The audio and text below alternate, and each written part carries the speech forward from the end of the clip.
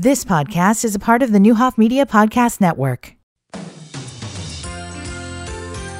And good morning, everyone. I'm Steve Brandy on WDAN News. A meeting called Save Schlarman has been scheduled for 7 p.m. tonight at the Fisher Theater. Doors should be opening around 6:30. A letter sent to Schlarman Principal Barb Rue and the Peoria Diocese says this is intended to be a peaceful, Catholic-centered discussion where each speaker will have 2 minutes to bring forward issues and present their opinions.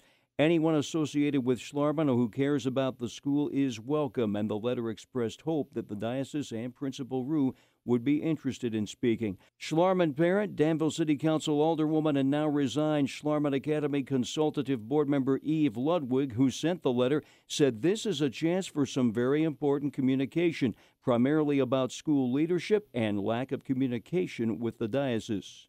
And especially the loss of experienced, involved, beloved 3 administrators, all within this month, 2 just within a week.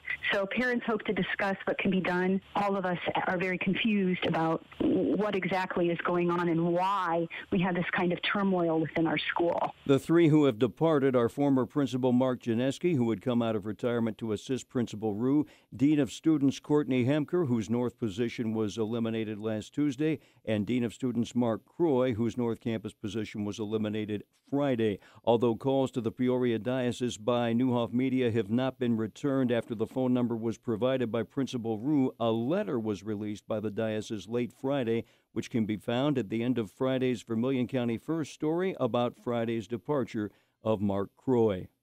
For those that missed the breaking story we aired late Friday, sources had told Newhoff Media on Friday that Mark Croy departed the North Campus during the Friday morning hours and said goodbye to students before leaving. He had been a regular at the North High School campus for about 10 years. Croy was reportedly offered an alternate position at the South Campus, but had released a statement saying he and the diocese had a disagreement and he would not be returning. And then, of course, earlier last week, there was the Wednesday morning student walkout at Schlarman Academy's North Campus over numerous issues, which included the Tuesday dismissal of Dean of Students Courtney Hemker. There was also much talk of discord and disarray at the Schlarman Academy campuses.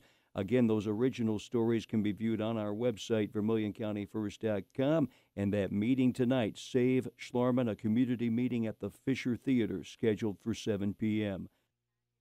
A Friday night shooting of a Vermilion County, Indiana sheriff's deputy after a chase that passed through Danville on Perrysville Road. You can find that story on our website, VermilionCountyFirst.com.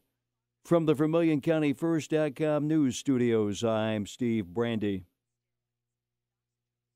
You've been listening to the Newhoff Media Podcast Network. For more, visit newhoffmedia.com.